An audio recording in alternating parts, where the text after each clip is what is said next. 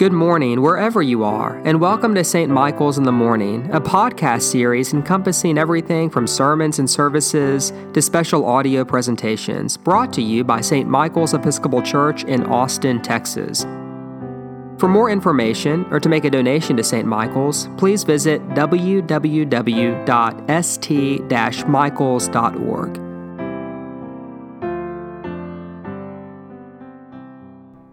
Hey friends, welcome to episode 43 of Calm Words for Anxious Hearts, and today we're going to begin a 4-week series that will be rooted in an awareness that we are now in the season of Advent. And my hope for this series is not so much to elevate the mind, but rather to sink the heart, for our heart to descend deeper and deeper as we listen to these episodes into the mystery and the message of hope and expectation that Advent brings with it. Now, the word Advent means arrival or coming. Advent is that season when we anticipate as a church the arrival or the coming of Jesus Christ, not just as the babe of Bethlehem who was born in a manger that first Christmas morning, but during Advent, we also anticipate the second coming of Christ, when Jesus will return as the Son of Man in glory to judge the living and the dead. And so each week, I'm going to offer a reflection on a passage of Scripture that the lectionary typically labels as an Advent text. And again, I'm going to invite you to listen to these reflections with an open heart, wondering, what does the arrival of Jesus mean for your life? And also, what does the arrival of Jesus mean for our world in the coming year? A reading from the Gospel of Mark, chapter 1, verses 1 through 8. The beginning of the good news of Jesus Christ, the Son of God.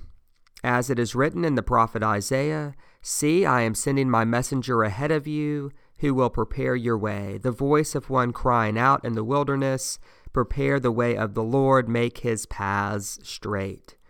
John the Baptizer appeared in the wilderness proclaiming a baptism of repentance for the forgiveness of sins, and people from the whole Judean countryside and all the people of Jerusalem were going out to meet him, and they were baptized by him in the river Jordan, confessing their sins. Now John was clothed with camel's hair, with a leather belt around his waist, and he ate locusts and wild honey. He proclaimed, "The one who is more powerful than I is coming after me. I am not worthy to stoop down and untie the thong of his sandals. I baptized you with water, but he will baptize you with the Holy Spirit." Here ends the reading.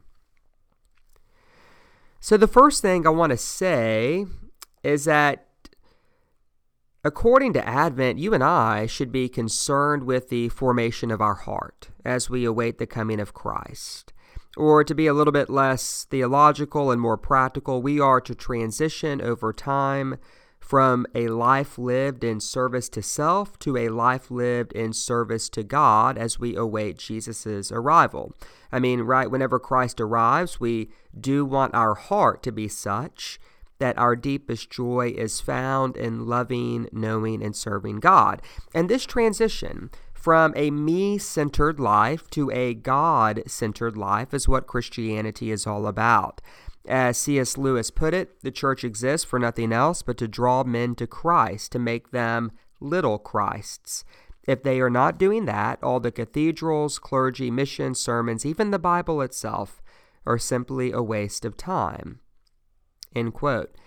Now, that is a strong statement by C.S. Lewis, but at the end of the day, I think I'd have to agree that the sole purpose of the church is to form disciples, to draw people closer to Jesus so that Jesus can make them more like himself.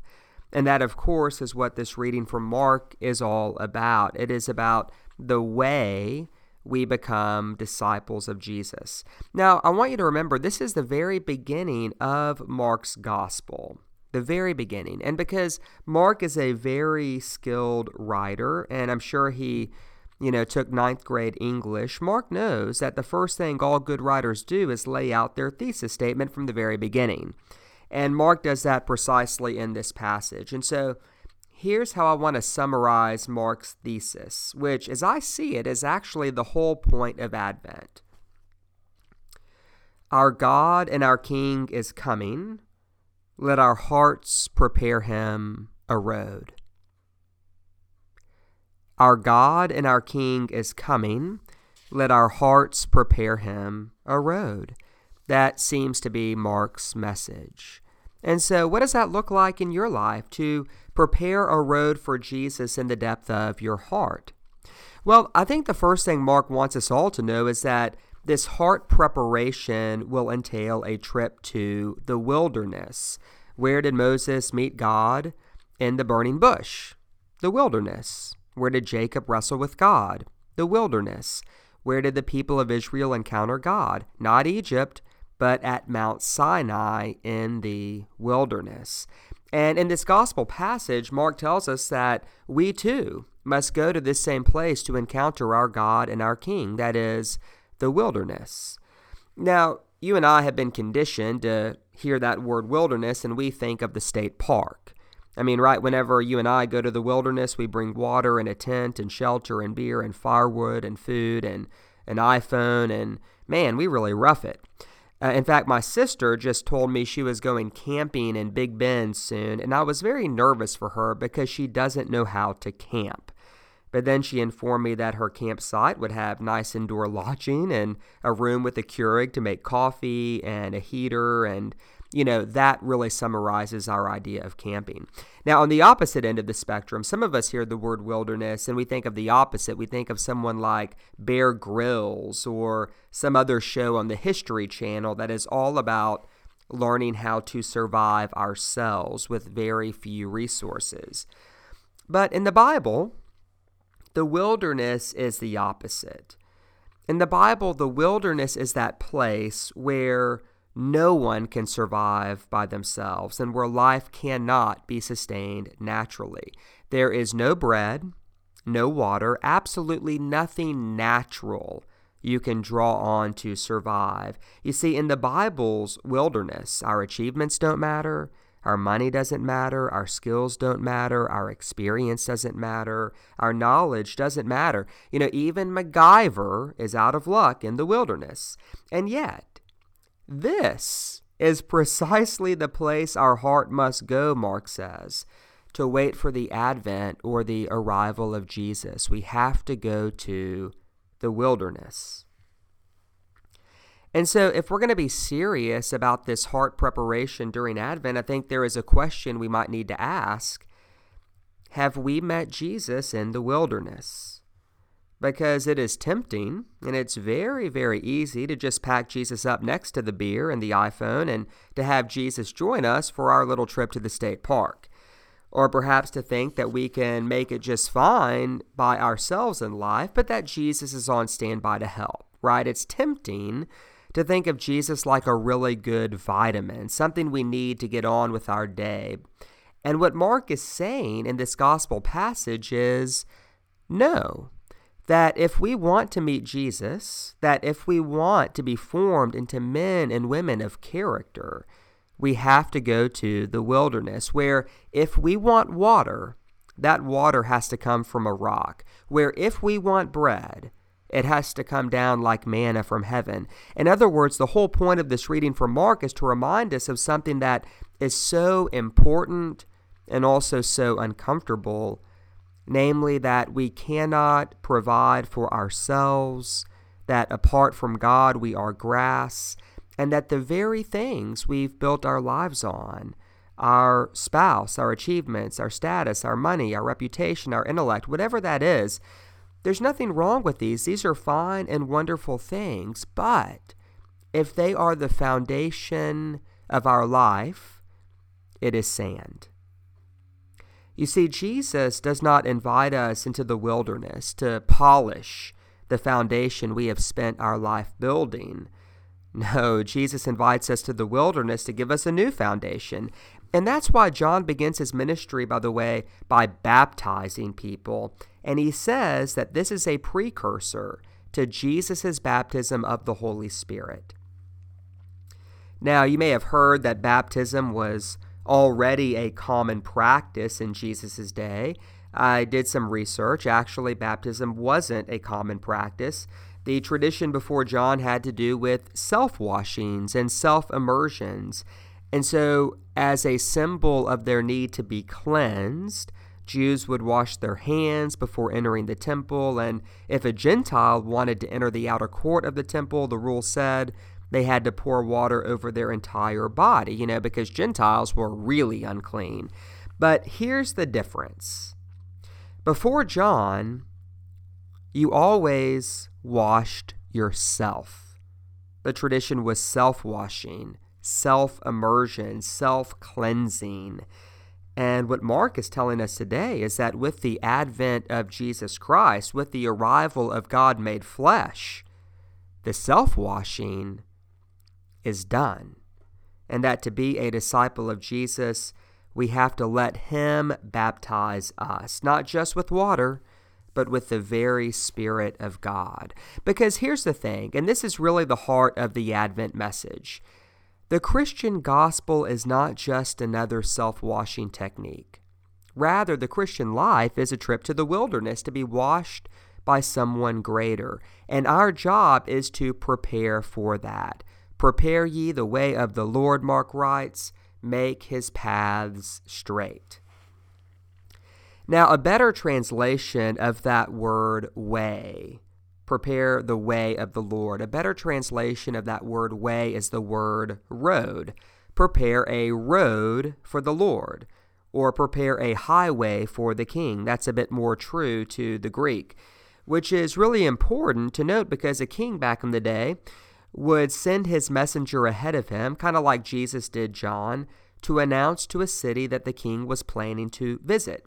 And the custom of the day, whenever a king would tell the city that he was planning to visit, the custom was for that city to prepare a new, beautiful road for that king, to support the full entourage that would no doubt be traveling with the king when he visited. Well, here's the thing. Making a straight path, building a new road, building a highway for the king, this was a burden on the people. The village, they really all had to stop what they were doing to clear the rocks and uproot the weeds and level the ground. It was a burden, and in a sense, it was kind of meant to be. It was a power play. This was the king's way of lording his power over his subjects. You got to build me a road, right? And so by beginning his gospel by announcing a king's arrival, and then by saying it's time to build him a road, Mark's audience would have made some connections, and they would have started to ask some questions. Is this king like the other kings? Is he coming to enslave us? Is his visitation going to be a burden? And is this preparation work we have to do to meet our king just another taxing burden on our life? Now, I don't know about you, but I've asked that question before. It takes a lot of forms, but it can sound something like this. If I really try and obey God's will, won't I be missing out? And if I give generously to support the mission of the church, will I have enough for the comforts that I desire? Right, if God says, don't eat fruit from that tree, the only way to be free is to eat the fruit, right? To be our own king. But of course, from the very beginning of Mark's gospel, we're told that this king is different, that he is not a burden, and that he is not here to crush his subjects, but to save them, that the arrival of this king is good news. And during Advent, we need to remind ourselves that good news is what the word gospel means. The word gospel doesn't mean good advice. It doesn't mean good life strategy, good plan. The word gospel means good news, which is why whenever Mark uses the word road or way in his gospel, and if you read the Gospel of Mark, he uses it a lot. It's always a reference not to the road we build, but to the road Jesus walked through his wilderness all the way to a cross. Don't you see, this king is not coming to enslave No, King Jesus comes to set us free. And so back to Mark's thesis statement, which I would summarize as follows. Prepare the way of the Lord, for a new kind of king has arrived, and so clear him a path in the depth of your heart so that this king can set you free. Prepare a road for the Lord. A new kind of king has arrived, and so clear this king a path in the depth of your heart so that King Jesus can set you free. And friends, whenever we talk about Advent and heart preparation, this is really what we're talking about. It's what formation is about, and preparing a road for Jesus is what our life should be about. Because if Jesus is the king that Mark is talking about, it's a really silly thing to invite Jesus into our life as a self-help coach or as an encourager or as anything other than a liberating king worthy of the fullest devotion in every aspect of our life. And so in a sense, that is the question Mark puts before us. We can baptize ourselves or Jesus can baptize us. We can build on our own foundation or Jesus can come and give us a new one. We can go to the state park or we can go to the wilderness. But what we can't do, once having heard the good news of this king's arrival, is fail to make a decision. And while it is a decision that we all have to make, if we have only made this decision once, I doubt we ever made it at all. Because our king has come and is coming.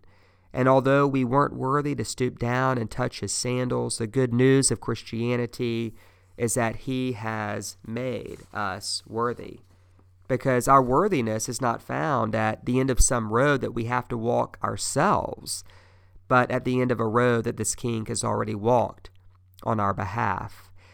And so when it comes to our hearts and this Advent, let us clear the rocks for our king and uproot the weeds and level the ground. Let's pray, read scripture, serve, love, bless, share, give, fast, celebrate, be silent, rejoice, decide.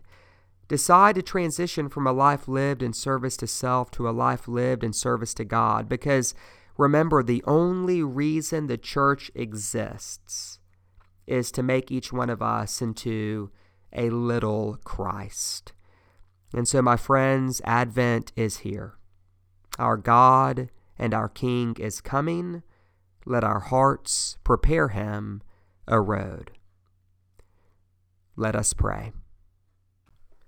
Almighty God, give us grace to cast away the works of darkness and put on the armor of light, now in the time of this mortal life in which your Son, Jesus Christ, came to visit us in great humility, that in the last day when he shall come again in his glorious majesty to judge both the living and the dead, we may rise to life immortal through him who lives and reigns with you in the Holy Spirit, one God, now and forever. Amen.